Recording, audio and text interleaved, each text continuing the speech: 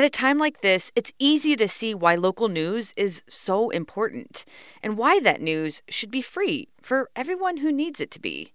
Your support of KCUR makes this essential reporting possible. If you can, please donate.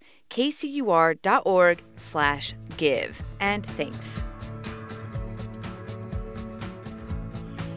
Good morning and welcome to up-to-date special coverage coronavirus in Kansas City. I'm Steve Kraske. We start our show today by looking at one of the most vulnerable populations in town right now. That's the homeless. Then we'll turn to a conversation about essential workers and what it feels like to have to go to work during a pandemic. But we begin, as we always do, with Sam Zeff and a look at the day's top stories. Sam, welcome back. Thank you, Steve. We're talking politics this morning. What do you have for us? All right. Well, first of all, as you know, there is a crowded primary for U.S. Senate in Kansas. Yes. That got a little bit more crowded yesterday with the addition of a pretty famous plumber who now wants to be a United States Senator. We sent Frank Morris out to cover that story. If you've watched local TV or listened to area radio stations, including this one, you're probably at least passingly familiar with Bob Hamilton. Sink backing up? Better call Bob. Bob Hamilton, plumbing, heating, AC, and rootering. Hi, I'm Bob Hamilton. Now, Hamilton is running to replace retiring Senator Pat Roberts. Hamilton met with the National Republican Senatorial Committee earlier this year, and he may be wealthy enough to finance his own campaign. But he faces a crowded GOP field that includes former Kansas Secretary of State Chris Kobach, Kansas Senate President Susan Wagle, and Kansas Congressman Roger Marshall. For KCUR 89.3, I'm Frank Morris. Now, Bob Hamilton hasn't filed with the Federal Election Commission yet, but he did incorporate his campaign with the Kansas Secretary of State's office. That got filed about a week ago, actually. And he said in his filing that he plans to establish a 527, which is an IRS designation, which means he could fund his campaign all by himself. Okay, so Bob Hamilton's in the race. There was some Kansas City political news yesterday as well, Sam. Yeah, former Kansas City Councilwoman Alicia Kennedy, who also ran for mayor, has decided that she is going to run for lieutenant governor of the state of Missouri, and Lisa Rodriguez found that story. Kennedy served one term representing the city's 5th district before announcing her mayoral bid in 2018. Although she didn't advance to the runoff between Jolie Justice and now Mayor Quinton Lucas, she made a strong third-place finish despite spending far less than other candidates. While on the city council, Kennedy took a strong stance against renaming Paseo Boulevard to honor Dr. Martin Luther King Jr., saying the council bypassed citizens' rights by pushing the name change through without consulting residents along the street. In Missouri, the lieutenant governor runs on a separate ticket from the governor. The only other Democratic candidate to file so far is Gregory Upchurch of St. Charles. For KCUR 89.3, I'm Lisa Rodriguez. I think it's fair to say, Sam, that Missouri has never elected an African-American to statewide office. Yeah, I think it's, as you know better than I think that's a heavy lift. But she was very active on city council, was a prosecutor before that, and I think a very attractive candidate. Okay, that's KCUR Sam Zeff. Sam, thanks for the update. Thank you.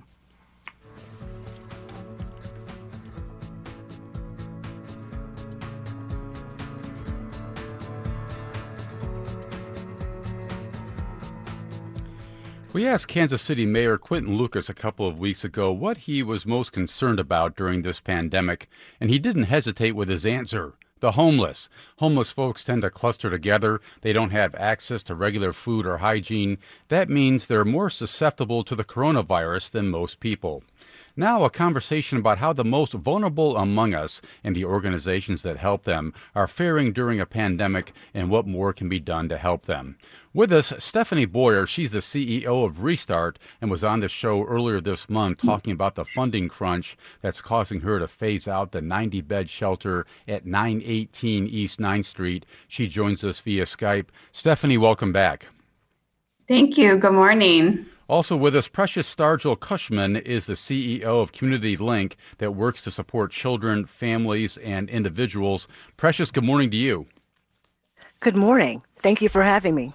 Stephanie, as we begin this morning, do you know of any member of the homeless community that's suffering today from COVID-19? We do have reports of a couple of people, yes. Precious, what are you hearing? We have not as of yet, which is a fortunate situation. So, Stephanie, how concerned are you about this and the potential for what this means? Oh, we're definitely, highly concerned, particularly because of the communal living environment that a lot of people experiencing homelessness do live in. Those that are unsheltered on the street obviously lack the ability to regularly wash their hands, things like that. And even for those in shelter and in programming with us, again, it's a very large communal environment. There are lots of hands touching doorknobs multiple times every day. So it's definitely, highly concerning. How quickly could this virus spread among the homeless? What would you anticipate here?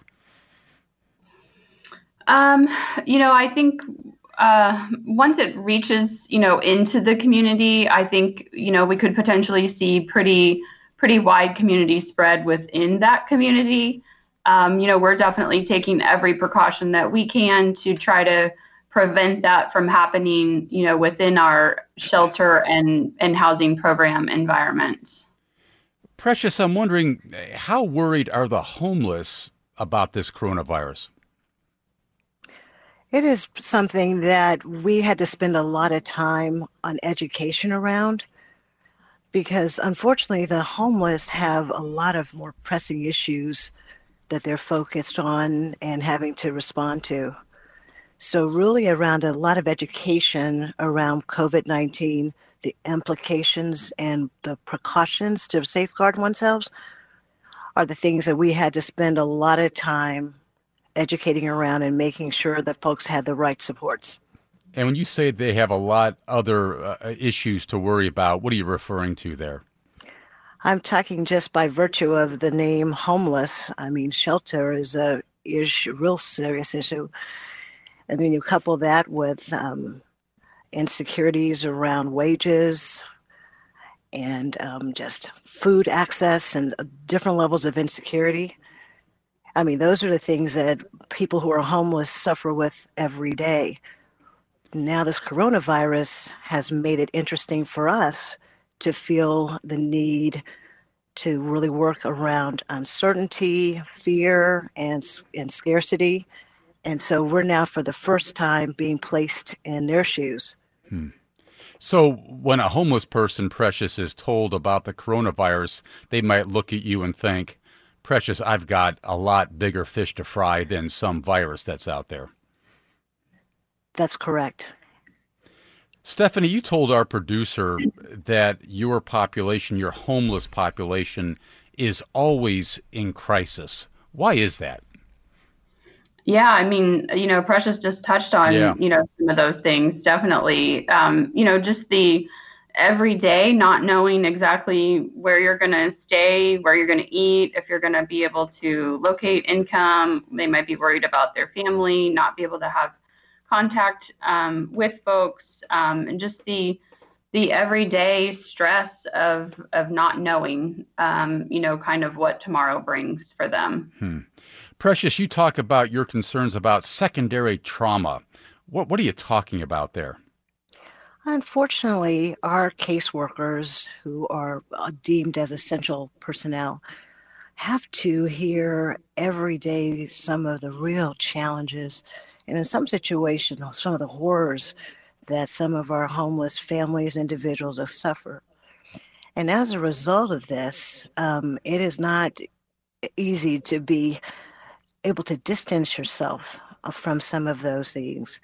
And it becomes part of who you are and trying to distance some of that and not take it home with your families or just have it loom so much that you're incapable to helping people moving forward.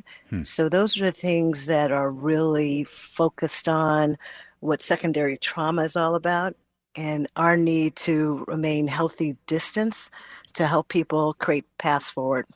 And that's only been exacerbated right now because of the virus, right? That's entirely right. Hey, how do you help your staff deal with that? And now one more thing, with the virus added on top of all that, how do you help your staff work through that? Well, that's a wonderful question because as we talked about, there being essential personnel and basically at the front line, when most of us are sheltering in place, some of us are right there in the midst of all this. So, our team has been doing double duty, not only supporting the clients in really stressful times right now, but they too are parents, caregivers, and some might even have compromised health situations. And so they're trying to balance their life as well as our clients. And it's a lot. So, So you're saying, sorry. Precious, that your staff is actually out on the street? Well, our folks are really protecting self-distancing. Mm-hmm. So a lot of our work is being conducted remotely or on online meetings, but we actually have 6 buildings. And so we're actually housing folks in our complexes, as well as trying to place them into the community housing shelters and other landlord relations. So where folks are having direct contact, especially our facility folks, our maintenance crew, and then are going in relatively daily, and going in and checking in on issues. And so we're still very much part of this process. So as you talk to your staff, Precious, about this whole coronavirus outbreak, are you getting any sense that the homeless are practicing safe distancing, or again, is that concept way down the list of the things that homeless folks are worried about? I think there's becoming increased awareness. So some of that is taking place. Some of it is really difficult. I mean, you think about some of our low-wage earners, they're the ones working at the front line as well, being our grocery store partners, helping with medical support. I mean, so there's not a lot of opportunity to kind of shelter in place. And then we have the added burden with childcare being at a really scarcity level right now. So parents are having to work, come home, deal with their families, support their children. And the children, especially in environments like ours, are really anxious and want to be outside and want to visit. So we're trying to be extra cautious to help kids really practice social distancing. Well, Stephanie, I think we framed the issue here pretty clearly in our conversation this morning. I've heard Mayor Lucas talk about this concern. I've heard Governor Mike Parson of Missouri talk about this concern. So to what extent have they come up with a plan to deal with this population, to help the homeless during this critical time? What are you seeing? There's definitely a team of us working with the city diligently, and I'm very hopeful that I hope by midweek this week that we have a solid plan in place. We've been doing a lot of preparation over the last few weeks and vetting a lot of different options. From the get-go, of course, our concern has been when someone goes and does receive a test and they're awaiting test results, where do they go in the meantime? They can't really return to such a large communal environment like what we have in case they are positive. And then as well as once we do have someone who does test positive, where are they going to isolate and self-quarantine when you don't have your own home to do that in? And what are the answers to those two issues you just raised? So locating alternative shelter options. So to be able to allow space for people to shelter in place that can protect them and protect other people.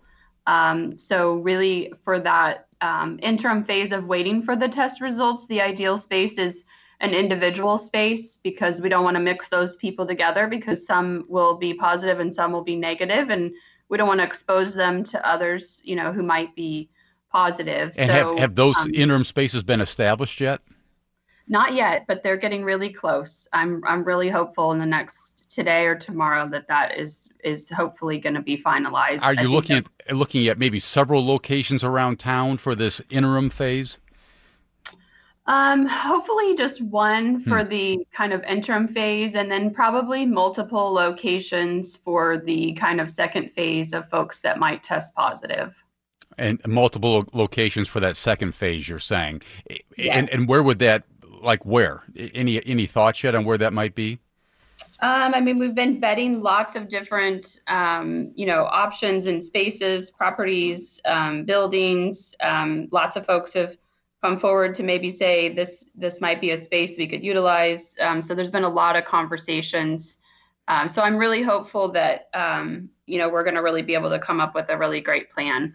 Stephanie, I imagine this is more complicated than it appears because you might have to convert an empty space into something dramatically different to house homeless people during a time like this.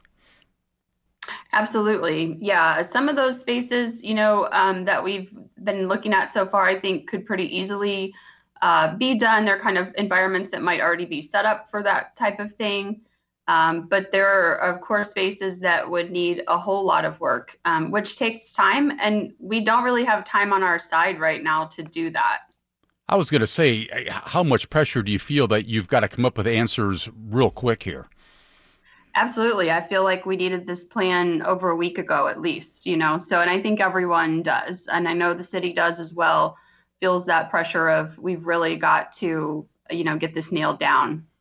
And not to belabor the point, Stephanie, but is this taking too long?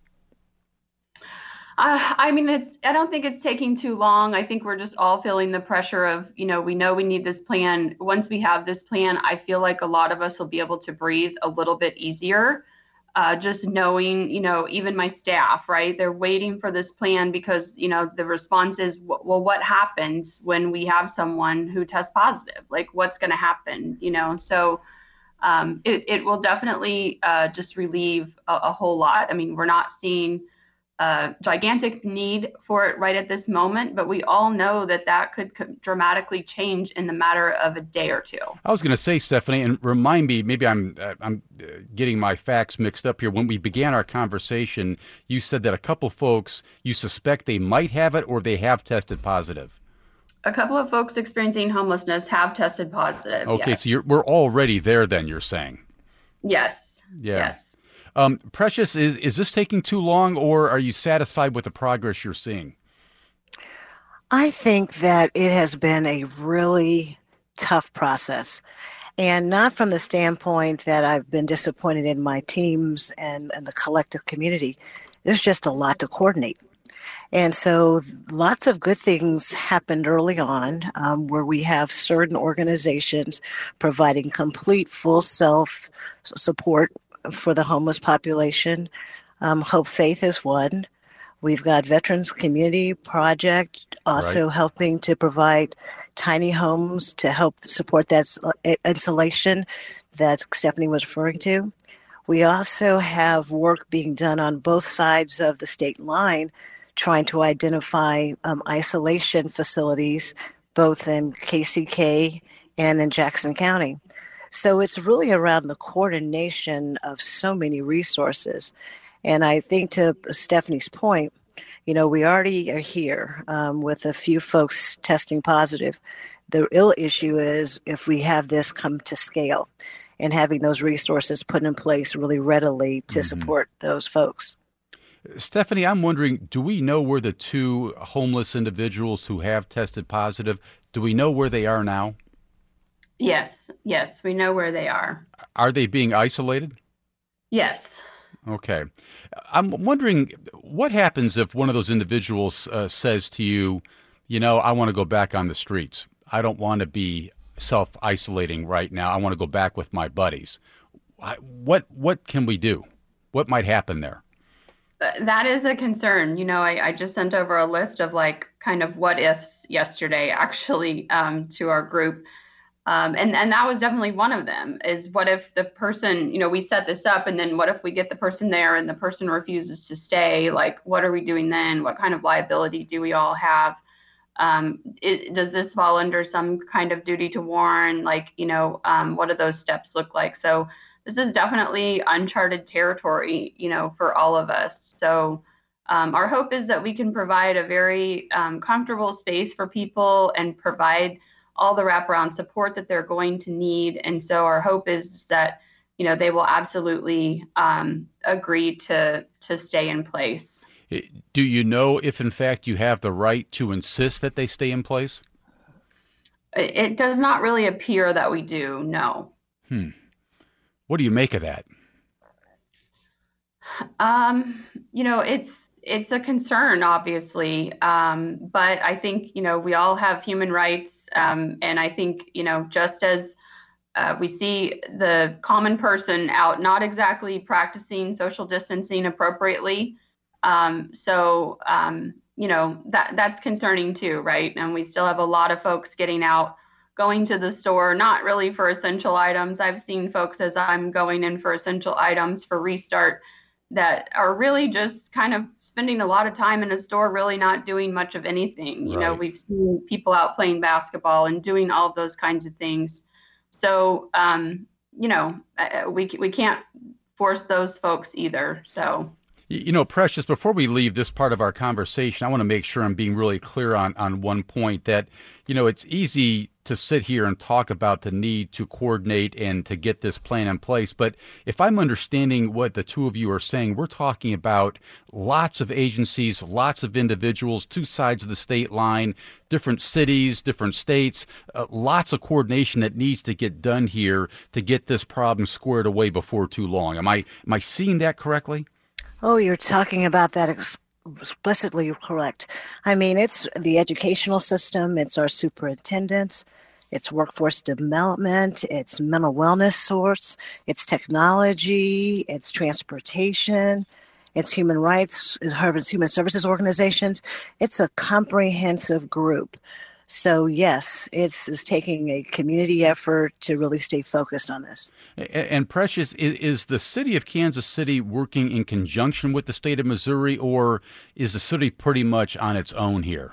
Is it getting any help from the state of Missouri?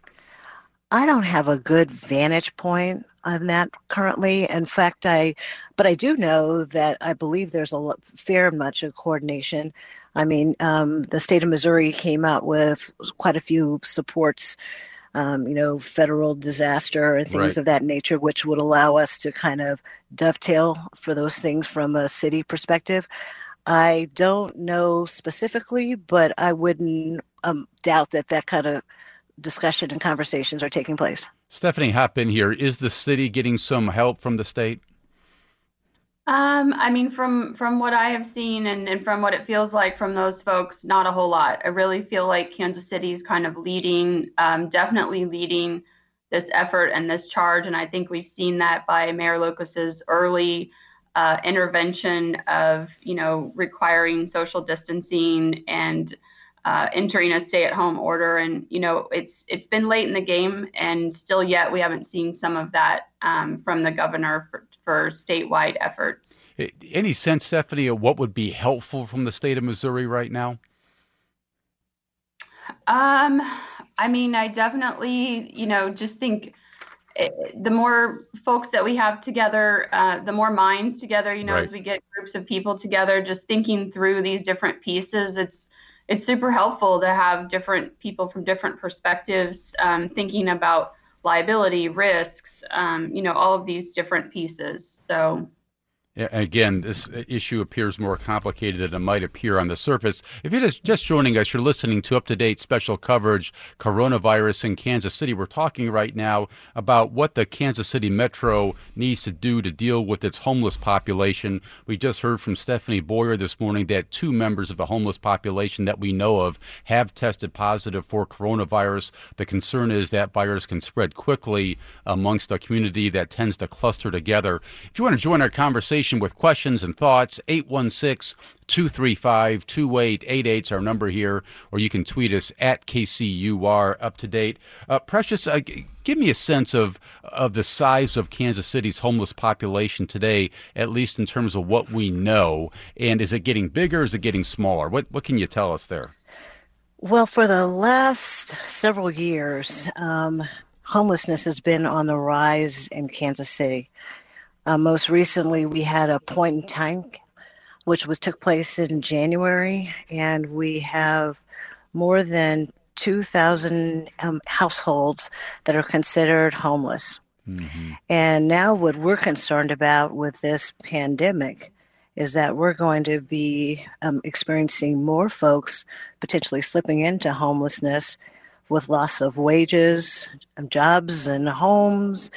and things of that nature. So that's a real concern. Right. Stephanie, why should folks who are not homeless be concerned about what might be happening in the homeless population in terms of the spread of coronavirus? Is there a connection? Is there anything that I should be worried about? I definitely don't think that people need to be like worried about or fearful of people experiencing homelessness in terms of this virus. No, I mean in terms of if a homeless population contracts coronavirus on a large scale. Oh, sure. Yeah. I think that, they are kind of nomadic sometimes. They do travel around a lot. They move about. I think one of the main concerns for us is if there is widespread among that community, are we accessing all of the people? Are they getting tested? Do they know? So those are definitely conversations that were happening as well. We're still doing outreach work. We're trying to monitor some of those folks, do some education. Our hope is that more testing is going to become readily available in the next week or two. And our hope is that we can get out there and start doing some mobile testing, to really just make sure that people are aware. Oftentimes, people experiencing homelessness battle chronic medical conditions and often become ill, and they kind of just deal with it a lot of times. Well, we don't want people out there just dealing with this, right, and suffering. We want them to be sure that they're accessing appropriate, medical care, getting tested, and that we can get them connected to the right services that they need. So mobile testing, Stephanie, would be a priority for you right now as part of the plan you're putting together. Absolutely. Yeah. Let's go to some phone calls at 816-235-2888. Mike from South Kansas City. Mike, good morning. Yes, I heard you all mention about you getting funds from so-and-so, and what I was thinking about, I just wanted to mention, I hope that these women can help get these people included in the census so that they can be counted and benefits head in their direction. That's all I need to say. Yeah, Mike, thank you. Precious, what can you tell us about efforts on that front, or maybe those are being put in the back burner given the higher priorities right now? Oh, no, that's very much a part of our process and working with the Census Bureau to capture those numbers for the folks that we serve. And that's really going to be important. So I thought that was an excellent question. Okay. Back to some calls. Tamara from Lee's Summit. Good morning.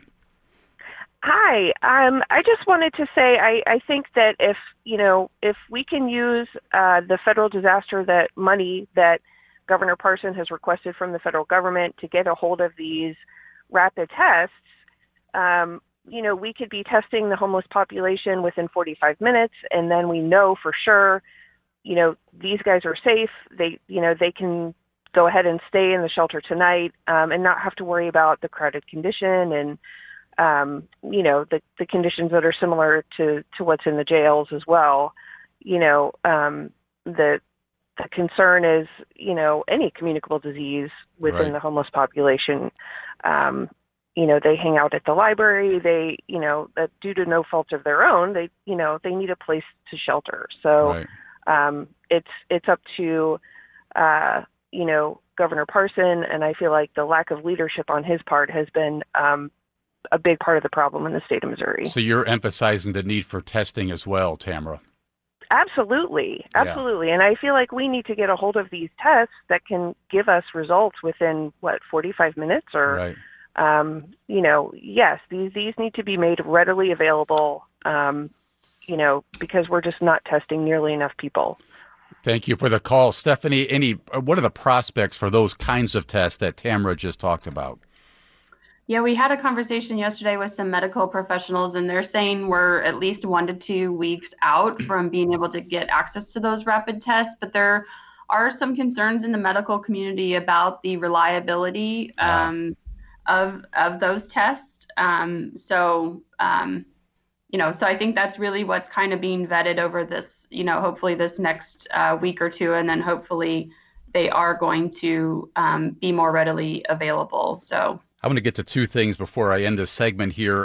Precious, the Shawnee Mission Post had a story today pointing out that with all the libraries, coffee shops, and indoor gathering spaces closed during the pandemic, that Johnson County's homeless population is running out of places to go during the day. I assume that applies to the homeless on the Missouri side of the state line? Yeah, I think all of us are finding ourselves really pressured with places for the homeless to congregate and gather. I mentioned earlier that Hope Faith Ministries is doing an amazing job providing support, a whole host of supports to the homeless community. And where are they located, there are others Precious? as well. Virginia and 12th Street. Okay, so down east of downtown, it sounds like. Yeah. And final point, Stephanie, I would be remiss if I didn't ask. You were on the show a few weeks ago talking about the fact that a funding shortfall has caused you to start phasing out your 90-bed facility, which is also just east of downtown, I think. Where are you in that process right now? Any hope? I know the city council came in with some help, but where do you stand? Yeah, absolutely. Our goal was to really start attritioning those beds out by the end of this month. Unfortunately, we haven't really been able to do that at this point. We were working on housing plans with folks. And of course, as this virus has come about, that has slowed down people's ability to be able to exit shelter and to work through their plans. So, and we're obviously not going to just put people out in the midst of this kind of pandemic going on. So you're saying you can't phase out the number of beds, but you don't have the money though, do you? Right. We have reduced the beds to about half, also due to social distancing. It's the only way. We can't run all 90 of them right now. It would be way too many people kind of in one room or one area. So the city did come through with some funding for us, and there's a match requirement in there. So we've reached out to a couple of funders. We're hopeful we'll get that match. And if we can get that match and the whole $250,000 from the city, that'll get us close, hopefully, to close to half the dollars right. That we might need, which would support at least half of those beds, which is really our critical point now. And we'll be seeking every opportunity of any kind of federal dollars and stimulus package dollars that come in to fight this as well. We'll stay in touch with you about that. That's the voice of Stephanie Boyer. She's the CEO of Restart, again, at 918 East 9th Street. She joined us via Skype. We were also joined by Precious Stargell Cushman, the CEO of Community Link, that works to support children, family, and individuals. Thank you both very much for good conversation. I appreciate it. Thank you so much. After a short break, when we come back, we'll talk about what it's like to be an essential worker having to work during a pandemic. I'm Steve Kraske, and you're listening to Up to Date on 89.3 KCUR.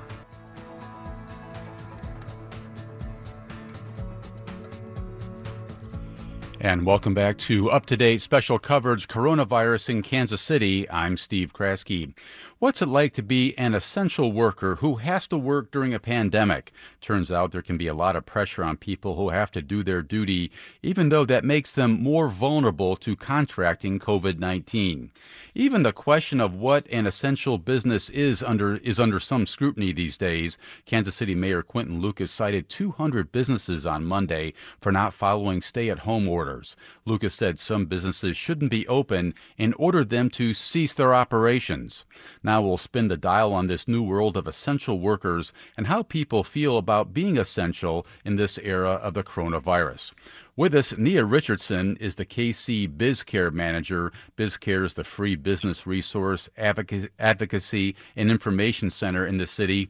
Nia, good morning to you. Good morning. Ray Dulugolecki is the Jackson County Community Health Division manager. Ray, good to have you. Good morning. Thanks. Good to be here. Nia, you help businesses determine if they're essential. What does that mean exactly? How do you go about doing that? Well, our office is taking in the inquiries from people who are trying to help determine if their business is essential or not. So, we're going off the order in which the mayor had issued to help people determine that. And then also those things that we're not clear about, we're just having communications with the mayor's office and the health department to help give people answers of whether or not they're essential. There are two criteria that we're looking at. The necessity of the business for supporting life and safety to the overall population.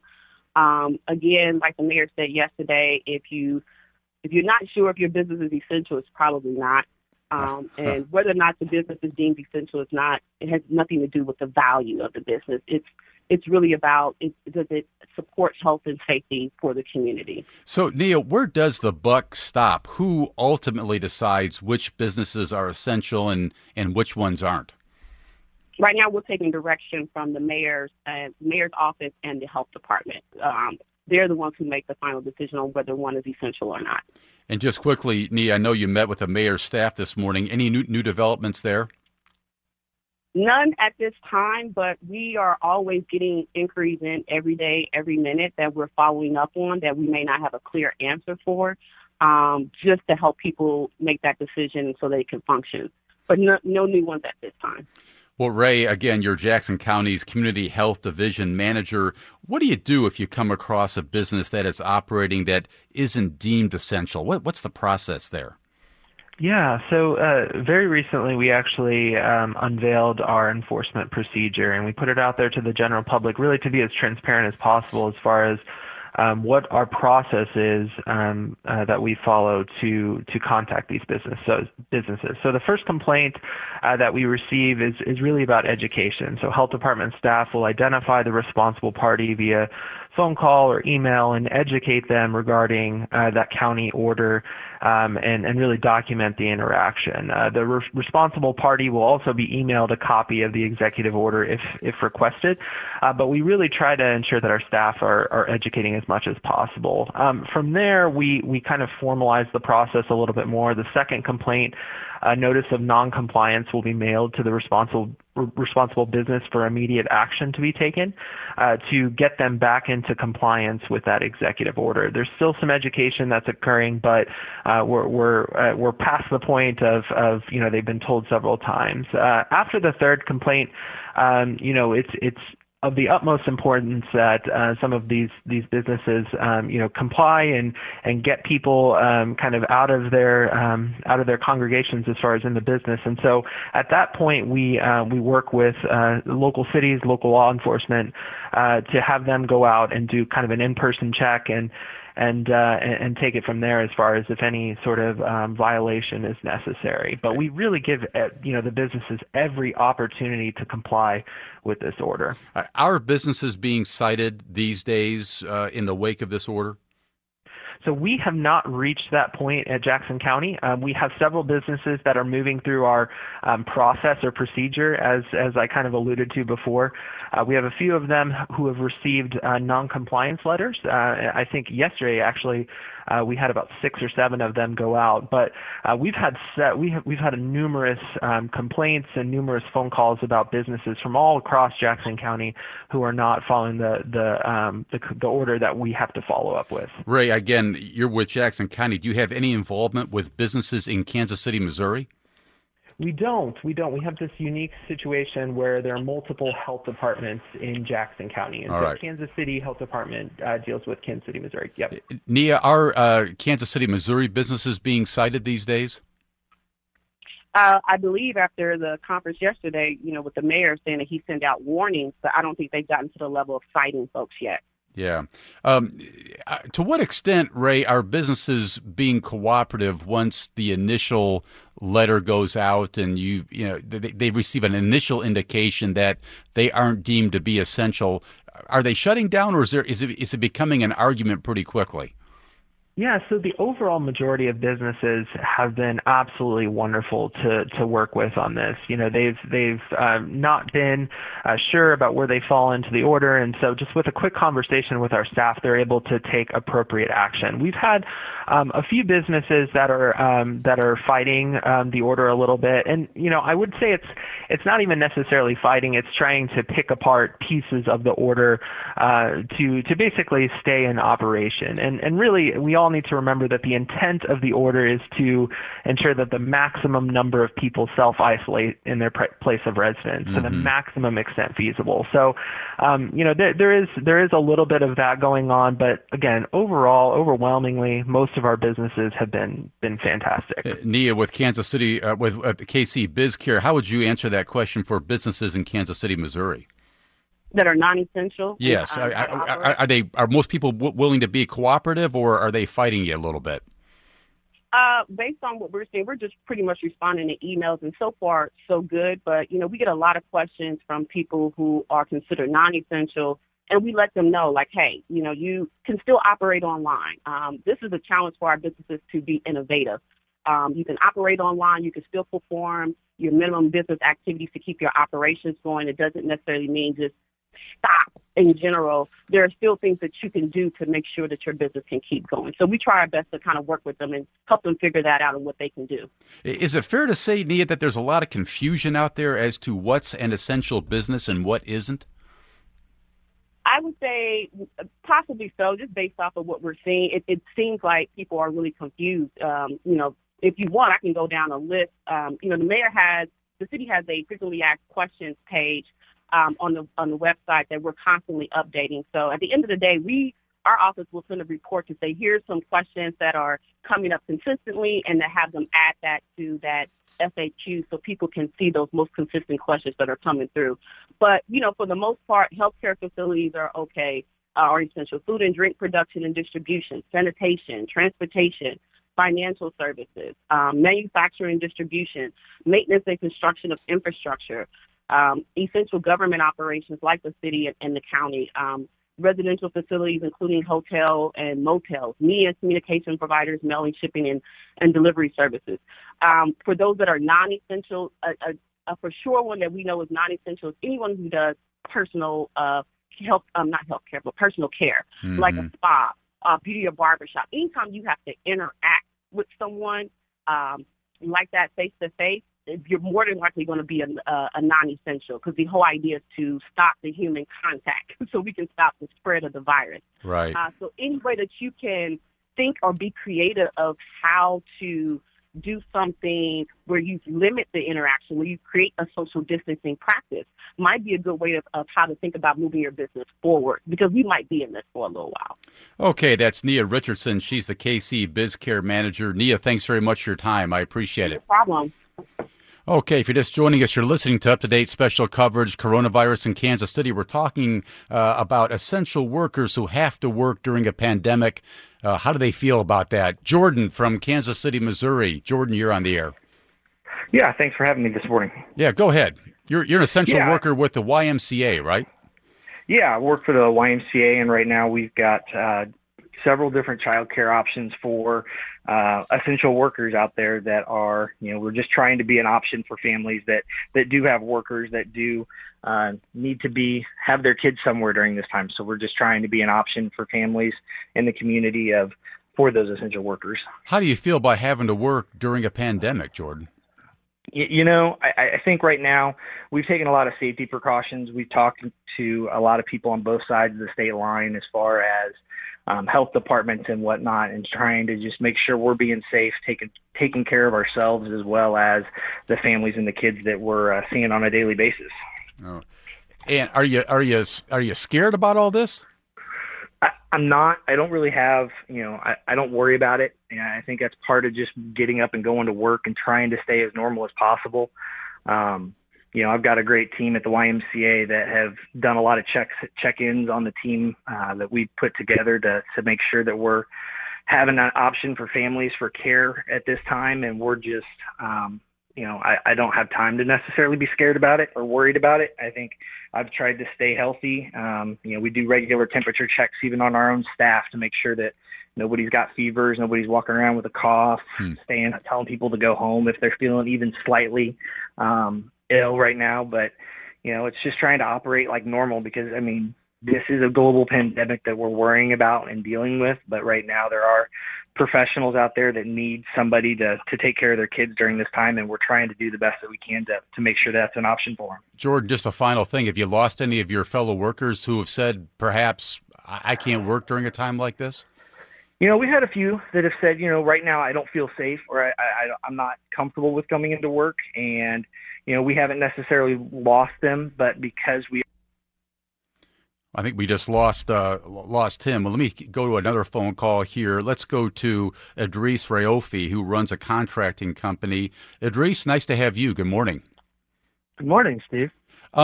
Tell me about your own situation. How do you feel about having to work right now? Well, so I run a plumbing company, and we're pretty used to working around pathogens and taking extra precautions.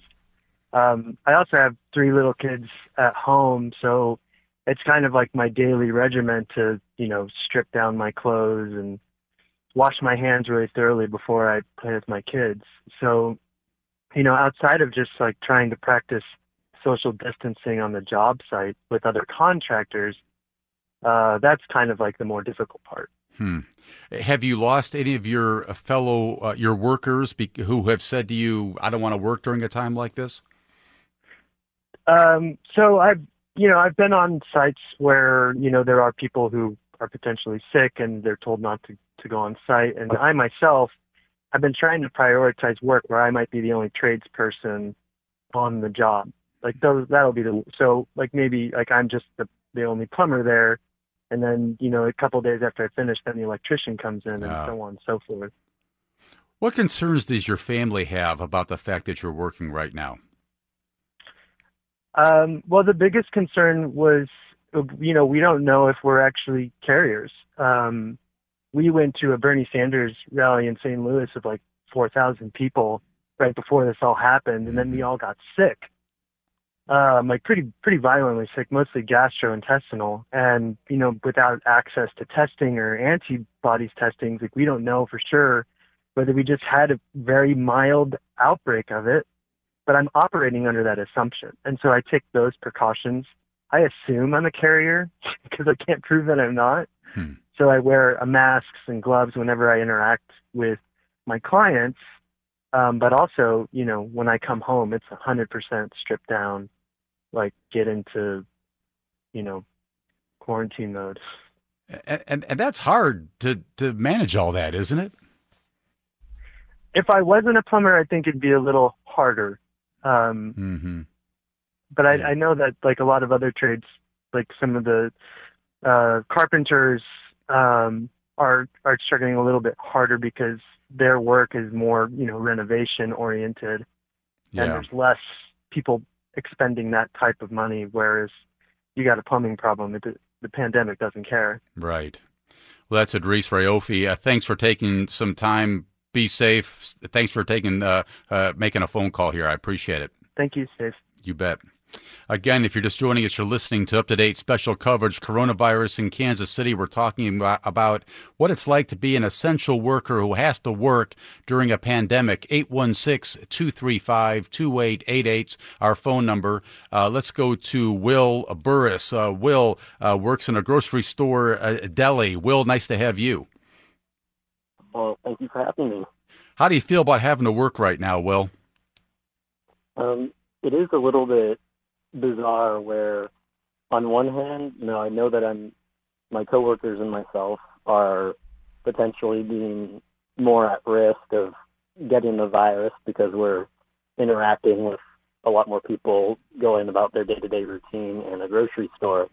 On the other hand, I know a lot of people who are temporarily without a job, and so at the same time, it's nice to have one thing that hasn't really changed all that much. I just have my normal work schedule like before the virus hit. Well, I was going to ask you if you feel lucky to be working, or do you mostly feel that you're making yourself more vulnerable? How would you answer that? It's a weird kind of dichotomy where it's both at the same time, where a lot of the people where I work are a bit worried that they are at increased risk for getting the disease, but at the same time, we also feel a little bit fortunate because we all know people who aren't working and are wondering how they're going to pay their upcoming bills, where we don't have that. We're a little bit fortunate, if you want to call it that we don't have that problem. Well, Will, when you're interacting with so many members of the public every day, how vulnerable do you feel? I have to say that working in a deli, I feel a bit less vulnerable than maybe some other people who are on the regular floor of the grocery store, because we're always wearing gloves. There's a counter separating us, and we're practicing proper hygiene, changing gloves after interacting with every person. So I feel a little bit less at risk because there is that little bit of separation. But at the same time, people touching glass, people just going around and having to talk with people is still, we're not always separated extremely far away from the customers. Yeah. So, it is a little bit of a heightened risk, but compared to a lot of other grocery store workers, I think that we're maybe a bit more safe off. Is there any extra pay in it for you? No, there hasn't been any extra pay where I am. I could have predicted that answer, I think, here, Will. Hey, Will, thanks for calling in. Be safe out there, okay? Thank you for having me. You bet. Let's go to Todd from a barbecue shop. Todd, good morning to you. Good morning, Steve. Where are you working and why are you working, Todd?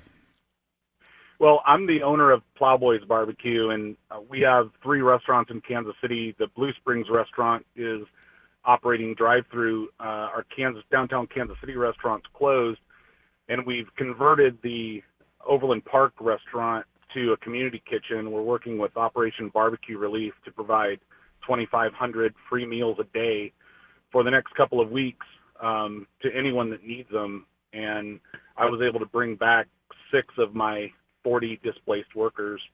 And we're not requiring... Oh, go ahead, Steve. How safe do you feel, Todd? I feel pretty safe. We've been following recommendations and protocols from the World Health Organization and CDC. Some of the things we're doing to protect ourselves is no contact. In the Overland Park location, we've separated ourselves from the public. No one's allowed in the building unless they ask procedural questions. Right. And even inside the building, we've separated the kitchen staff from the front of the house. They have separate restrooms and all that. So they have different places where they break. So we're trying to just, even within ourselves, keep from a lot of close contact. Right. Todd, thanks for calling. I appreciate it. Thank you. Let's go to Holly from Kansas City, Missouri. Holly, you're on up-to-date special coverage coronavirus in Kansas City. Good morning. Good morning. I'm so glad I was able to get in. I work at what is deemed an essential business, and I have a health and safety background in the medical field and food, and I work at Amazon, and I can tell you that with the culture of the business, there's a lot of window dressing, a lot of PR, but we absolutely are not following best practice. What's the most egregious thing you've seen, Holly? That people are not held accountable, and it's not enforced that we sanitize our workstations every time we move from station to station. We've been told that fans have to be that they just put in January, have to stay on, which blow across us, of course, spreading the virus. Right. We were told by leadership in the building that they're working with local health officials, whoever that may be, and that was approved, and we have no right to turn the fans off. Well, Holly, we're going to have to leave our conversation there, but I'm glad you called in and cited those concerns at Amazon. I want to thank all our guests, including Ray DeLugalecki with the Jackson County. He's the Jackson County Community Health Division Manager. Well, we've been talking about essential workers this hour because they're making a big difference for a lot of us, including my next guest. Scott Perry is with us from Lewisburg, Kansas. Scott, I understand you recently had an overwhelmingly positive experience when you were hospitalized in Olathe. What happened to you? Well, to begin with, the nursing staff, the front lines, they were amazing. I was in quarantine, and just incredible people that worked there. And what touched my heart is that when I went up in the ambulance, I had forgotten my reading glasses. And nobody on the floor had any. And patients advocates, Michelle, she actually went down to the store herself and picked up some reading glasses for me. and brought them back. But what they also did, which touches my heart, is there was a card with a big puppy dog in front, and everybody signed it and get well. Our wishes are with you. Wow. The people there are just fantastic. So you were tested for COVID-19, and it took, I imagine, a few days for that test to come back. What was waiting like during that time? Did you have a good support system there? Well, the hospital's on lockdown. There's no visitation, but like I said, the nursing staff was fantastic. Yeah. And yes, anxiety levels were through the roof. How are you feeling today?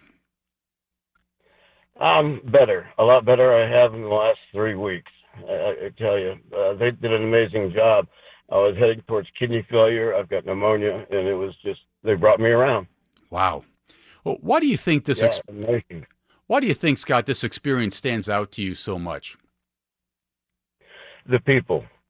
Even I'm in quarantine. I've got the Methodist Church bringing food out. The fire chief, bless his heart, brought me a warm meal. Everybody is pulling together. There's the Americans. There's hope. We will get through this. Well, that's Scott Perry. He's with Lewisburg, Kansas. Scott, I'm glad you're well. Thanks for the phone call. I appreciate it. Thanks for having me on. And we want to hear what's helping you get through these tough times, whether it's a random act of kindness or a personal ritual. Let us know. You can leave us a voicemail at 816-398-8207 with your brief story, name, and where you live. Again, 816-398-8207. You can also email a voice memo to KCUR producer Mackenzie Martin at mackenzie@kcur.org. We'll put the phone number and the email address on our webpage. So I'll see you tomorrow. You've been listening to up-to-date special coverage, Coronavirus in Kansas City. I'm Steve Kraske.